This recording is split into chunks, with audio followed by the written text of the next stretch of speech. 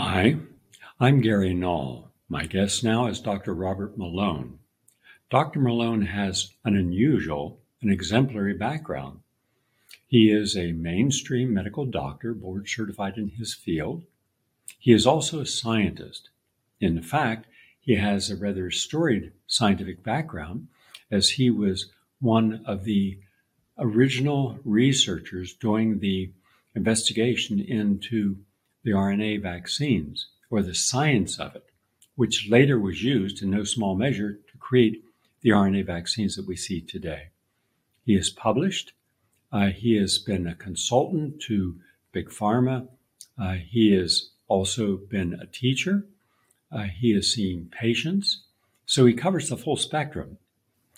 And all that was challenged once he decided to look a little deeper into the question of, were the protocols that we were using supposedly to protect people and save their lives, was it really working? Was it based upon the type of science that he and so many other scientists believe should be followed, not tainted or influenced by politics, ideology, a financial interest, but rather, what does the science show? That said, thank you very much, Dr. Malone, for being with us today. With right now, people are totally confused. The same messages, same identical messages about getting the vaccines, self-quarantine if you're infected, if you show you're positive to the PCR test, nothing's changed. And people are abiding by it, but not in the same percentage. But you still have your personalities, you still have the government, the CDC, the FDA, the World Health Organization suggesting that the vaccine is what will protect you, that it will prevent you from getting the virus or spreading the virus. And it really lessens your likelihood of hospitalization or death. And since they have not yet, the government in 3 years has not yet decided to show that we are not all equally susceptible to not just the infection, but the consequences of an infection, where the people who are most affected we're not paying attention to and not helping them with their underlying conditions like obesity, any form of cardiovascular condition, emphysema, dementia, diabetes, etc., and generally over the age of 60. But we're treating it as if one size fits all. We are all equally culpable, and the science doesn't show that. So if you're a person today saying, I don't know if I should get vaccinated, but I may have to because of my job, and what should I know, what should I not know, could you begin there to address some of the questions that people are asking today? Thanks, Gary, for the opportunity to be here. So if I'm understanding you, you're asking me to opine on the current state of the data having to do with the safety and effectiveness of these products which are available here in the United States that are marketed as vaccines, largely marketed by the U.S. government, because most of these products are emergency use authorized, and so they're not technically allowed to be marketed by the likes of Pfizer or Moderna. So it's a great situation just to put a pin on that. It's a perfect situation for a pharmaceutical company. They have been absolved of all liability. They have a single purchaser, which is the U.S. government, that's paying them a premium. And that purchaser is doing all of the marketing in the form of the propaganda and social media campaigns, et cetera, that previously have been budgeted at over $10 billion and currently have been budgeted for the boosters at about $475 million.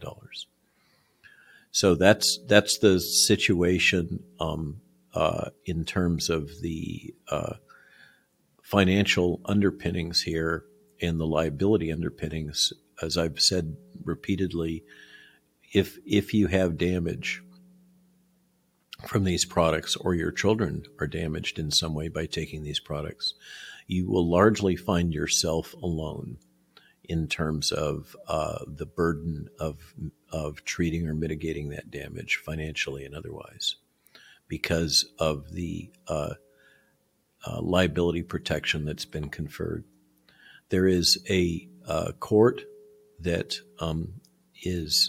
cannot be appealed, that will investigate vaccine claims and for damages. And there have been very, very few awards, and those that have been awarded have been quite modest in the current context.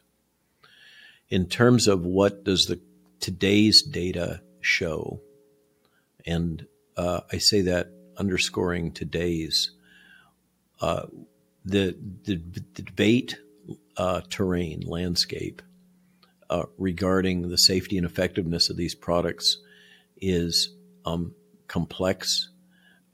It has significant bias and conflict of interest, which has contaminated much of the information.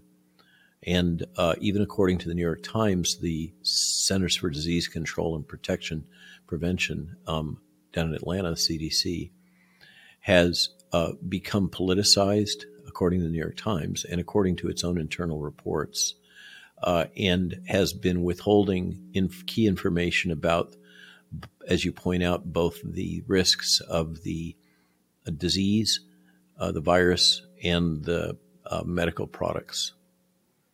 So Americans and Canadians and people from all over the world have faced a very challenging situation in trying to obtain informed consent, which, as you know, Gary, is essential in any medical procedure or product in terms of fundamental underlying bioethics.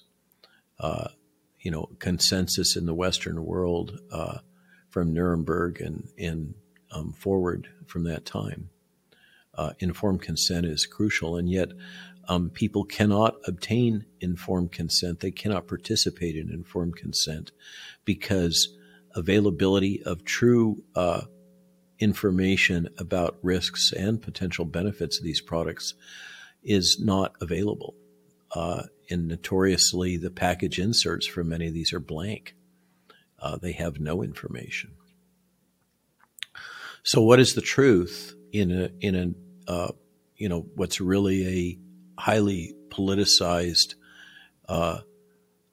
environment where the public in the Western world has been subjected to the most massive coordinated propaganda and psychological operations campaign really in modern history. I speak of the Western world to exclude China and the former Soviet Union. How is a person to make a decision about whether they accept a product? They go along with whatever mandates or other enticements or coercion they may be subjected to through their workplace or otherwise.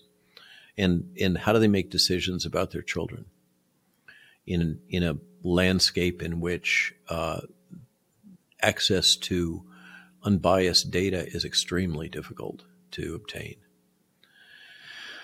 All I can say on this, one faces the challenge of triangulating truth through multiple sources, and often one has to go offshore to get less biased data than what's available in the United States.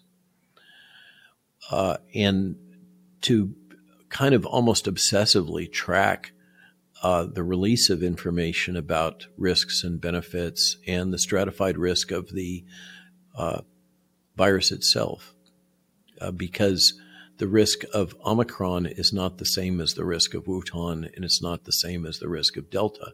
And so all of those older risk-benefit data are contaminated by that truth. Gary, I completely concur that the risk of the virus is age stratified, and it's also stratified by high-risk groups.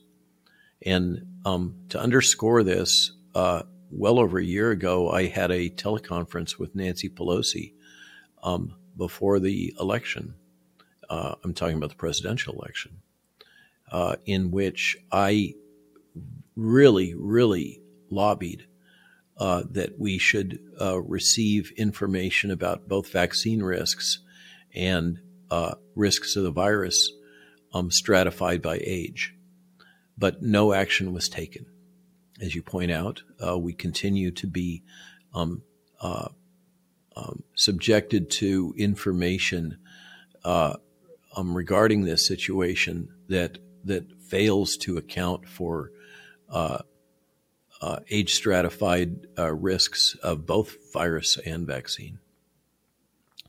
I'm understanding there's a publication that's just come out today that demonstrates that the risk of damage from the virus, which we know has been overstated because of these perverse incentives to hospitals and medical providers, where they're given basically financial subsidies for any medical disease, hospitalized disease, or death that is PCR positive. So as I said on Rogan almost exactly a year ago, we have this perverse incentive situation where, just as a hypothetical, having been trained in Chicago, I'm very sensitive to gunshot wounds, where an individual might have received a gunshot and come to the hospital and pass away, but they're PCR positive. And they would be listed as a COVID death. So the data on the morbidity and mortality in the United States is really contaminated by these perverse financial incentives. But there's a recent paper out showing that the true risk to adults and children of a disease and death from SARS-CoV-2 with the Omicron is actually quite low, much, much lower than has been previously reported, and of course much, much lower than the notorious projections from the Imperial College in London that were used to justify a lot of these public policies. What the data currently show is that the risk, and this is very fluid right now, these are data just out of Germany, the risk of death from the vaccine conservatively is something in the range of 10 per million doses. So if an individual receives 3 doses, the primary series plus a booster, just hypothetically, they have a risk, I'm sorry, did I say 10? It's 20 per million. So 3 doses, that accumulates to 60 per million individuals that take a 3-dose series. And it's been claimed that the risk of the virus mortality is something like 90 per million case incidence. But that doesn't account for the availability of early treatment, so that's in the absence of early treatment. If you factor in the early treatment protocols that are typically 95 to 98% protective, then you knock that number down quite a bit. It appears that it may be up to 90% or more of the fatalities attributed to COVID were avoidable. You can think of those as policy mortality through the blocking of early treatment protocols, for example. And the policies that were actively promoted that if you go to the emergency room with COVID and respiratory distress, you're basically told to leave, maybe take some aspirin and come back when your lips are blue. In other words, when the disease has progressed significantly, which, at that point, you're at much higher risk of significant morbidity and mortality. When you factor all these things in, it becomes very tenuous to justify the vaccines at all at any age cohort. And then if you risk stratify and provide a risk-benefit evaluation in a stratified fashion, so you look at children and you look at adults and look at elderly as separate categories, for example. Unfortunately, what you find is the risks of the vaccine increase basically in the same cohorts where the risk of the virus is increased. So when you do a risk-benefit ratio, even in the elderly, the risks of both vaccine and virus are relatively high, but when you do the risk-benefit ratio, it's very hard to justify even in the elderly administration of these products. So the Global COVID Summit, or International Alliance of Physicians and Scientists, this 17,000 member group that I belong to and have led, came out with a statement last spring that it was our opinion that these products should be withdrawn from the market. They were neither safe nor effective. They, as I said on the Lincoln Memorial steps last January, these products do not protect against infection, replication, and spread of the virus. They do not provide the fundamental benefits that we associate with vaccination. When we think of the term vaccine, they don't meet that criteria. And that at the time was fairly controversial. I was careful to caveat it that I was speaking about the Omicron variant and the current data. But now that's pretty much become accepted wisdom globally, is the products don't protect against infection, replication, and spread. And the only kind of battleground in discussions about these products and their effectiveness is in whether or not they protect against hospitalization and death. The recent paper out from Cleveland Clinic, I believe it was, in Ohio, demonstrates that there is a dose-dependent increase in risk of hospitalization and death with these, particularly mRNA products.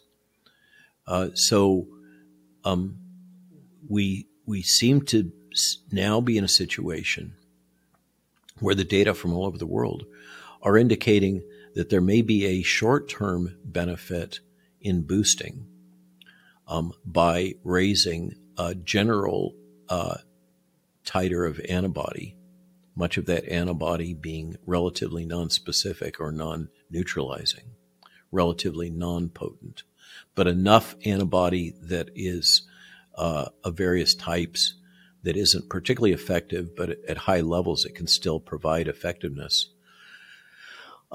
If you track over time, what you see in data from all over the world is that there is a short-term efficacy bump in protection against disease and death, but that it has a slope that intersects zero efficacy at about 2 months after administration, which is why you hear this advocacy for reboosting at 2 to 3 months.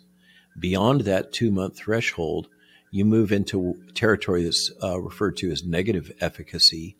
So the highly inoculated become more likely to become hospitalized or died relative to, for instance, individuals that are, the phrase that's used is naturally immune, people that have acquired the virus and recovered from it, that have a much more broad-based, lasting, durable immunity.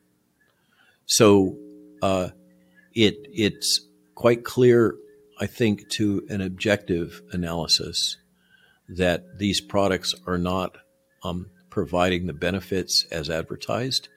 And as a consequence, we've had increased questioning of the effectiveness of the products, and including a couple months ago now, it seems, in the European Union Parliament, the direct questioning of a vice president of Pfizer as to whether or not the products were ever actually tested for their ability to prevent infection, replication, and spread. And there was acknowledgement that they were not even tested for that endpoint. So all of the propaganda that these products are effective and could achieve herd immunity is now clear in retrospect to have not been science-based, let's say, or based on data. And we've had the statements from the likes of Deborah Birx and Rochelle Walensky on questioning that they basically had hoped that these products would work in this way, even though they didn't have the data.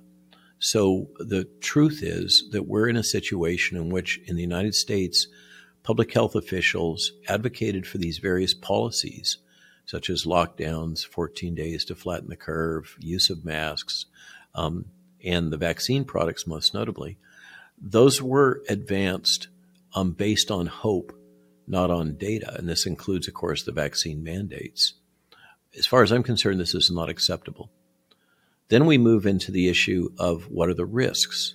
And it's been known for a very long time that there was substantial increased risk in the range for clinical myocarditis in young men in the range of 1 in 2,000 or 1 in 3,000, in that general ballpark.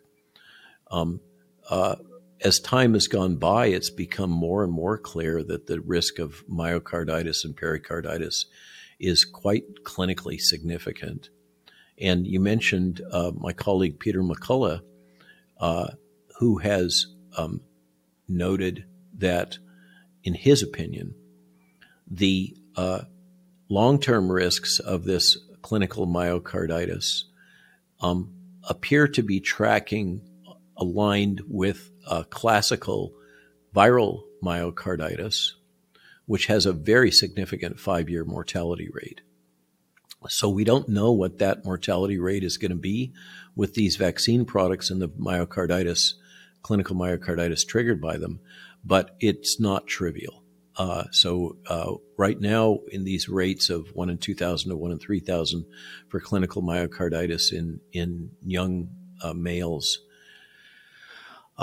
that's probably an underestimate. That's a short-term effect in it, and we are looking at a potential significant risk, longer term, of sudden death and cardiac failure in really through the whole age range in both genders, but most prominently, tragically, in younger male adults, meaning under 30, and children, child and adolescent males. We also have these risks that are yet undefined and emerging, having to do with reproductive health, and this includes potential risks in utero that many obstetricians are beginning to speak out about.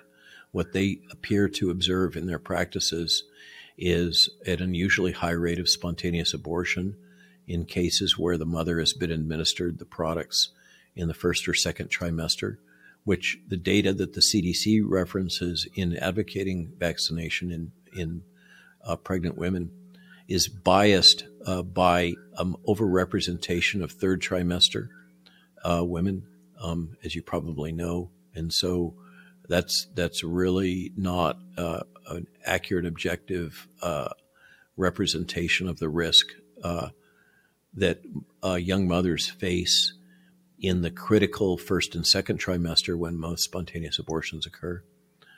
We have, of course, the risk of a variety of risks relating to clotting. Clearly, the spike protein is a toxin, although that was I was fact-checked rigorously about having said that early on. But now that's another thing that the science has become fairly compelling if you define a toxin as something which causes toxicity. So the spike protein that's encoded by the genetic vaccine products is toxic. The modifications that have been placed in there had nothing to do with mitigating the risk of toxicity. They were placed in there to increase the immunogenicity. So that's another false narrative that was promoted by the fact checkers. So spike does promote clotting.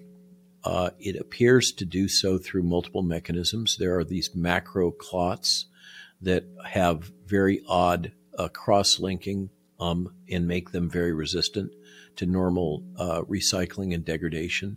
So these are the clots that embalmers are noting that are kind of gray and very rubbery, very unusual.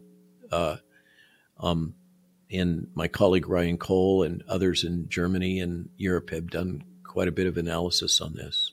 These are not normal large-scale clots. And then there's the microclotting, and that may be the consequence in part of interaction of a spike protein with pericytes these very small, smooth muscle cells that control capillary flow by constricting capillaries. And as you know, anytime blood flow is stopped, it will clot. So the microcoagulopathy is a threat to virtually any part of the body, any organ system.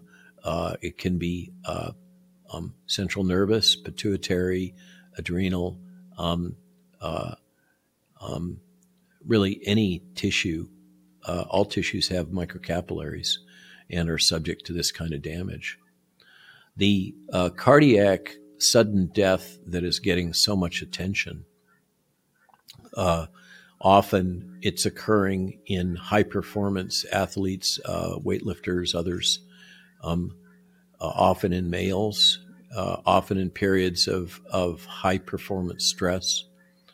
That may have to do with conductivity flaws, irregularities in the heart, sinoatrial node and other conductive tissues in the heart. And that may be more of an acute or shorter term toxicity event in which there is some interaction of either spike or these lipid nanoparticles with key cardiac tissues that are involved in electrical conductivity. And as you know, if those are disrupted in a significant way, it's a setup for ventricular fibrillation.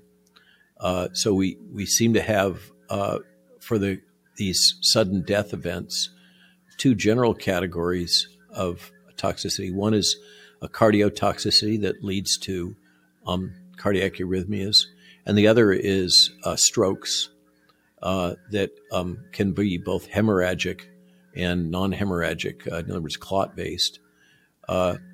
So a wide variety of kind of acute and subacute toxicities.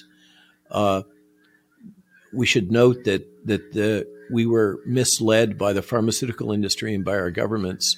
The RNA persists for at least 60 days after administration in humans. That's documented in a Cell paper out of Stanford from last February. And the levels of spike protein that are produced by the vaccine products are actually higher as measured in the plasma than the levels of spike that are observed during the natural infection process. So the paradox of why would we see these toxicities with spike more prominently with the vaccines than with the natural infection, it can be readily accounted for just by standard pharmacokinetics and concentrations. We have much more spike protein, and it with the jabs, and it becomes present in the body with a very rapid onset, as opposed to the natural infection that is kind of got a longer time course. So then there's these issues about immune suppression, and that's another complex territory. We knew early on that one of the adverse events that was quite high was shingles and reactivation of other latent DNA viruses. Epstein-Barr was notable and probably responsible for a lot of the post-vaccination syndrome. But those observations suggest a T-cell defect in immune response. And the big risk, in addition to viral reactivation with T-cell defects, is cancer. And we're seeing the initial reports came out from Ryan Cole was one of the leaders as a very highly qualified pathologist in observing these very aggressive cancers with high mitotic indices that were occurring in unusual age cohorts, etc. But now there's more and more confirmation coming from pathologists and oncologists all over the world that they're seeing these unusual cancers, unusually aggressive. And I want to emphasize that of all of these adverse events, I am in no way saying that we are all going to die, those that have accepted the product. They are still a subset. But as you note in opening this question to me, Gary, the The issue here is risk benefit. And the burden on vaccines has always been that they must be exceptionally safe.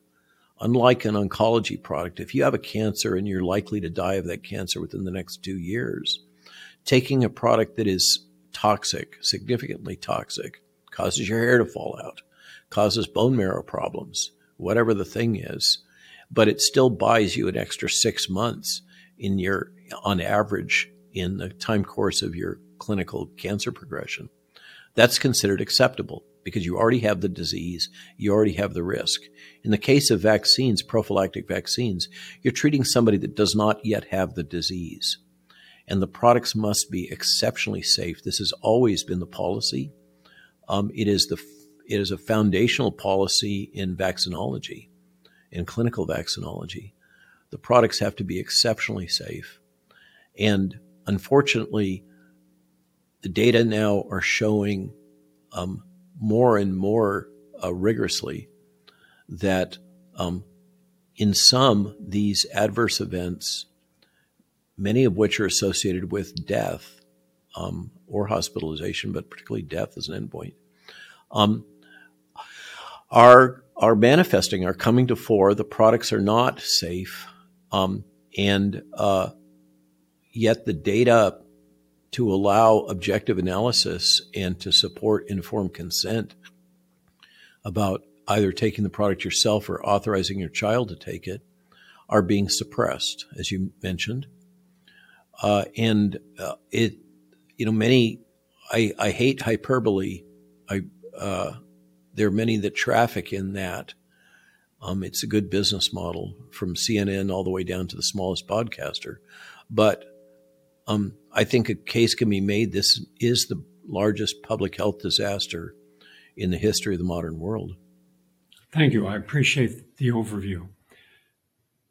What we're trying to do is provide people with positive information if they've been vaccinated or not, if they've had side effects or not, if they've been naturally infected with no vaccines but have natural immunity but also have long COVID. So it just doesn't seem to end. We've seen people who've suffered dementia-like symptoms with long COVID, and including medical doctors who've then done tests to see how much of their mental faculties have been disrupted because of this long COVID. We've seen people who've had dormant viruses, as you mentioned, herpes 6, cytomegalovirus, Epstein-Barr virus, suddenly manifest again. We've seen people who've been in remission through successful cancer treatments now come out of remission, and the cancer seems to be, according to the oncologist treating the patients, more vigorous. In other words, it has a different energy than the original cancer did, and is not working the same with the standard treatments that put them into remission. But you mentioned something in the very beginning of your talk, and that is that had we begun a systematic review of FDA-approved off-label drugs that could help a person with specific conditions in the body, whether those conditions affected the kidney or liver, heart, or lungs, brain, etc., or coagulation. We have quite a large armamentarium that is there, and even the World Health Organization has deemed these are the safest of the drugs available.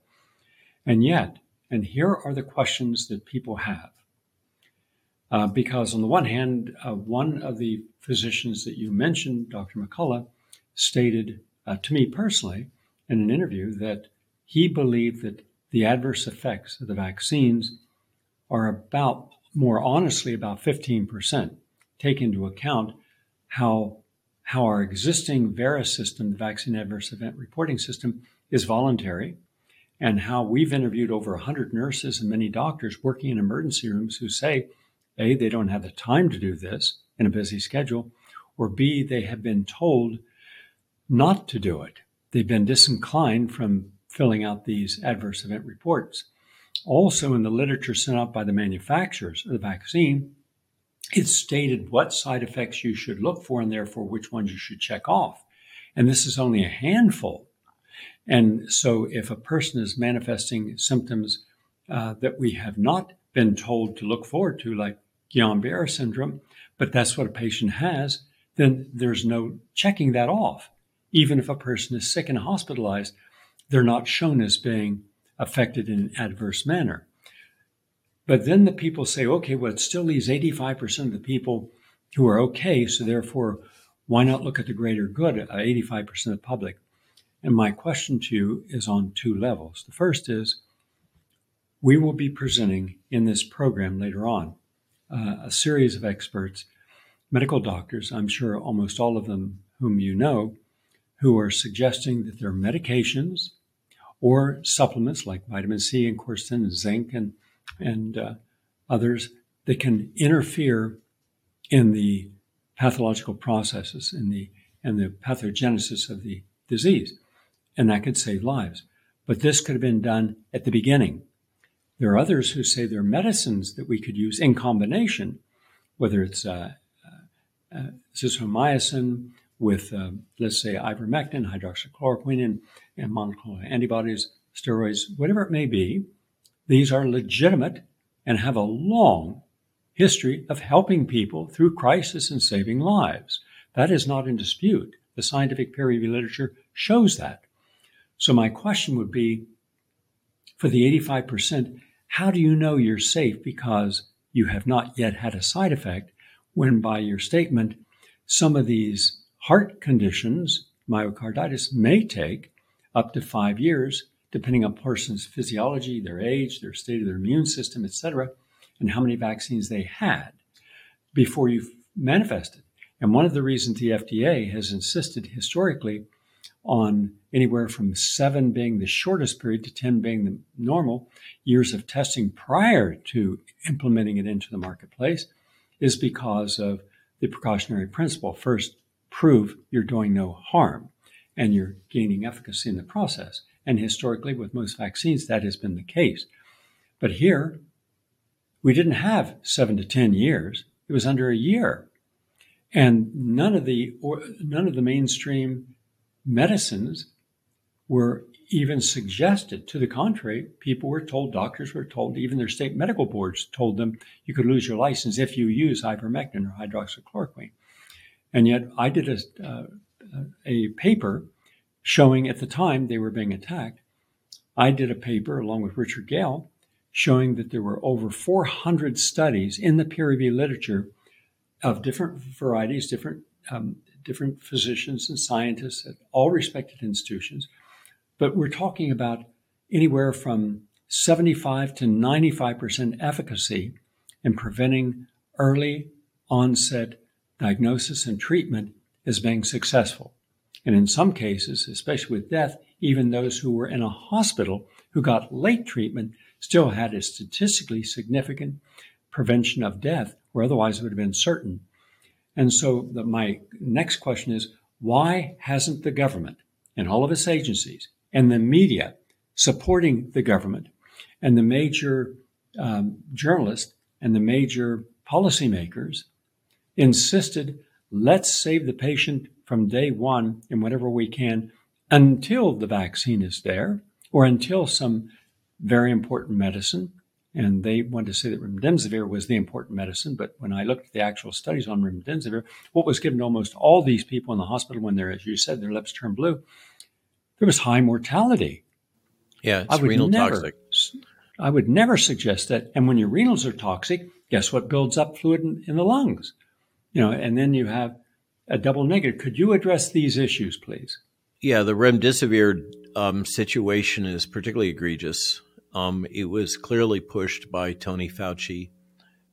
You ask why, and I think the emerging consensus is a combination of money, massive global expenditures simultaneously to financially influence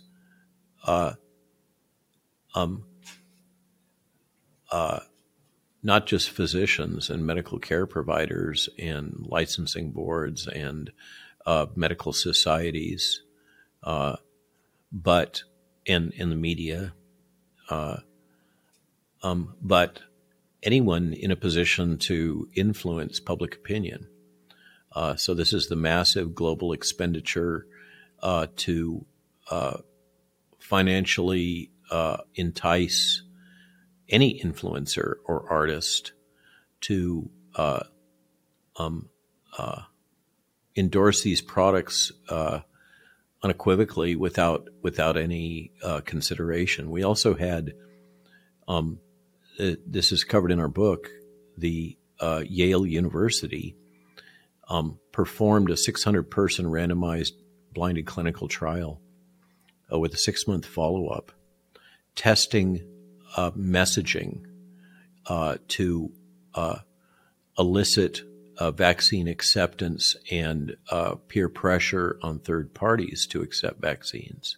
This is the study that gave rise to the messaging about, don't kill grandma, basically, that you have a moral obligation to those surrounding you to accept the product because otherwise you'll be responsible for their deaths. This was what gave rise to the logic that we have to vaccinate all the children to protect their grandparents. That, for instance, was promoted on CNN using Sesame Street characters, together with a physician, Sanjay Gupta. This is direct marketing of an unlicensed medical product, and the messaging behind that was tested in a randomized clinical trial before we ever had a vaccine. The world and the medical care providers have been subjected to what's truly military-grade psychological operations propaganda campaign using technology and techniques that were designed for offshore combat, information combat with foreign adversaries. And it was deployed against the citizenry of the United States and all the Western nations. In addition, physicians were subjected to a lot of fear messaging having to do with what transpired, particularly in New York, early on in the outbreak, as well as what we now know as propaganda coming out of the CCP of the individuals dying on the streets, etc.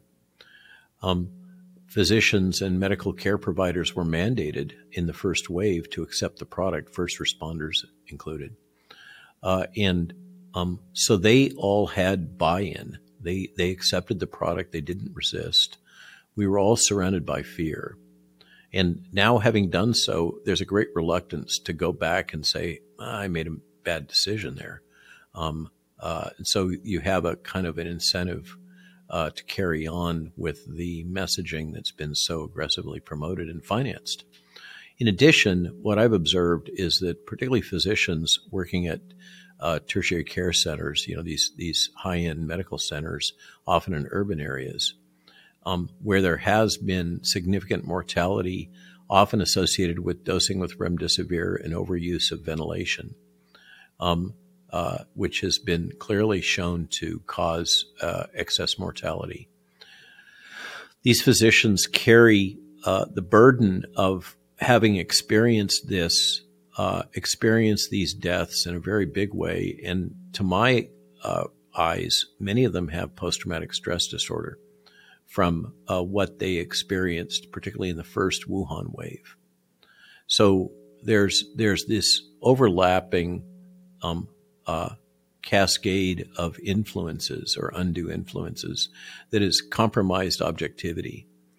And this messaging effort that physicians and others in the medical care space should only comply with and perform their practices using the protocols advanced by the federal government. This is a perversion, as you note, of classic medical care, and it is a kind of a leading indicator of the consequence of the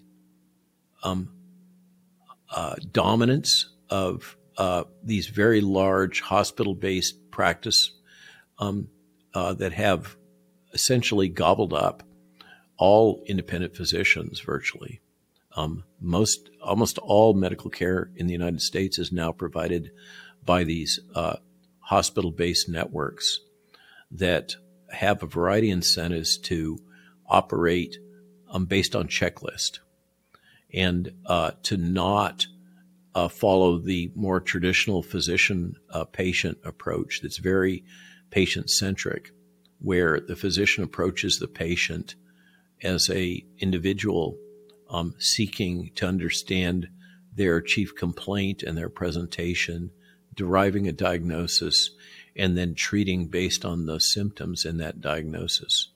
It seems like the only physicians that really engaged in that more traditional medical care practice, that many of whom gave rise to these early treatment protocols, were older physicians that were financially independent, had a long history, had been trained in an earlier time that was not so protocol dependent, and were often out in primary practice.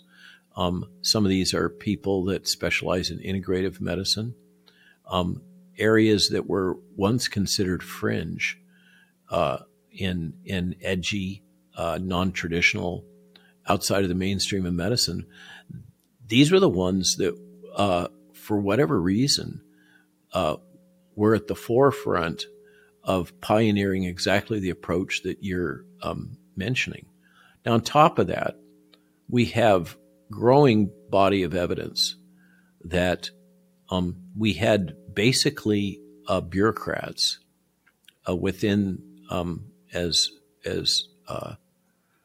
many have now used the term administrative state, these entrenched bureaucrats that are all through Health and Human Services, have promoted a single solution, a treatment protocol, and very aggressively acted to inhibit any alternatives.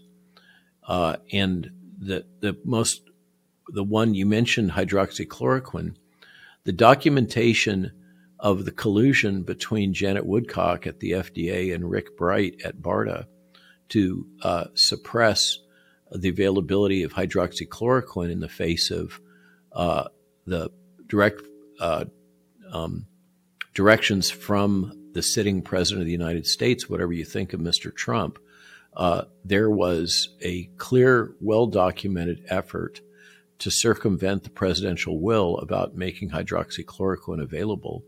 And at a time when very large quantities of hydroxychloroquine had been obtained by Peter Navarro for distribution throughout the United States, and much of that hydroxychloroquine ended up being destroyed. But absolutely, the documentation is quite clear that we had Janet Woodcock and Rick Bright colluding to make it so that physicians would not administer hydroxychloroquine, would not have it available.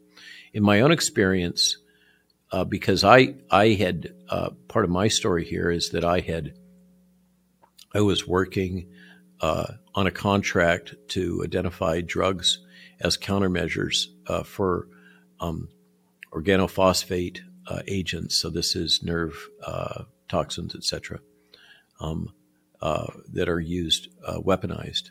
I was working under a military contract with a group using the latest technology to identify countermeasures for this. And I got this call from Wuhan, from Michael Callahan, telling me that I needed to get my group spun up for a different purpose, that being developing countermeasures for this novel coronavirus. We pivoted to, on a voluntary basis, using molecular docking and high-throughput screening and other technologies to identify repurposed drugs. And eventually that led to the protocol of famotidine, celecoxib, and ivermectin being particularly potent. I did not promote this in the way that physicians such as Pierre Corey or Peter McCullough promoted their cocktails, but this is the one that came out of the DoD effort. And And we ran into incredible resistance. This is the Department of Defense in advancing adequately funded, adequately powered randomized clinical trials for both outpatient and inpatient population with the FDA. None of us in the team had ever experienced that level of resistance from the FDA, just endless revision after revision after revision. And the FDA would not allow us to advance any protocol that included ivermectin unless we demonstrated the mechanism of action of ivermectin in a cell culture or other ex vivo model, which is patently absurd and a criteria that's never been applied for other repurposed drugs. Clearly, there was a centralized campaign to block the availability of repurposed drugs and protocols and drug combinations within HHS, which does not have the right to control the practice of medicine according to the U.S. Constitution. That right vests with the states. But this was implemented through, as you mentioned, a number of different pathways of coercion and gaslighting and suppression, including through state medical boards. And of course, Peter McCullough again becomes a poster child for the power that was deployed, but so does Ryan Cole. Ryan Cole just recently sold what had been an extremely successful private pathology practice because the insurance companies will no longer compensate for his services through his old company. And he had lost his license in multiple states to practice pathology. He's extremely well trained, Mayo. Some of the top pathologists in the world have trained him. He's turned out to be right about everything that he's talked about, but he just had to sell his company because he could not practice pathology because of all these measures taken against people. What has transpired here is it's criminal. I don't know how else to say it.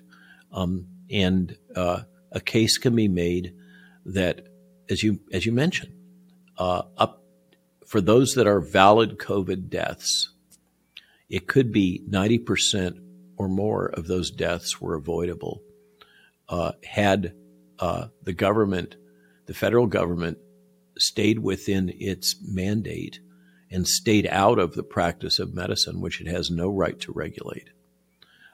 These practices, as a specialist in outbreaks and infectious disease and medical countermeasures, I've been involved in multiple prior outbreak responses, notably in repurposing drugs for Zika, which included hydroxychloroquine, by the way, and in spearheading the advancement of the vaccine developed in Canada that got sold to Merck through my intervention, and we now call the Ebola vaccine the Merck Ebola vaccine.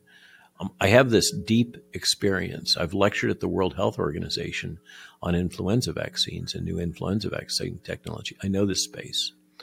I and my peers have never seen anything like the way the federal government and these centralized world bodies like the World Health Organization has implemented this highly aggressive centralized control on both the United States and the world in response to an outbreak like this, which the data now are showing the virus was nowhere near as pathogenic, as lethal, as any of the modeling had suggested upon which these policies were based. It is, as I said in the last segment, this is the greatest public health tragedy, this mismanagement that I think any of us have ever seen. So now, 3 years later, you, McCullough, Cole, Corey, and thousands of others were on the right side of the truth, science, medicine, and history. However, on the other side, the same people propagating the misinformation still are in power, and now they're forming hundreds of groups to filter out disinformation. And of course, anything you're saying and others are saying, even patients' testimony that you don't see in the New York Times of what happened after they got vaccinated, those are all filtered out. And now only the pro-Fauci, Bill Gates, Gavi, World Health Organization, Fauci information gets through. And so we have to look at the lack of objectivity of all the major media and governmental agencies.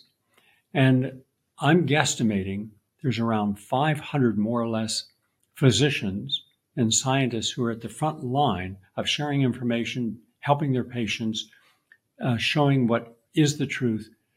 And that's out of probably 6 million scientists, and at least in the United States, more or less 900,000 physicians who've chosen not to speak out for whatever their motive is for not coming forward and joining these ranks. And so I commend you. I commend all the signers of the Great Burlington Declaration, which is now, I think, up to 800,000 plus.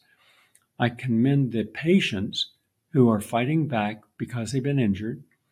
And I just want those who have yet to vaccinate. I don't tell you to vaccinate or not. That's not my position. I will support you either way.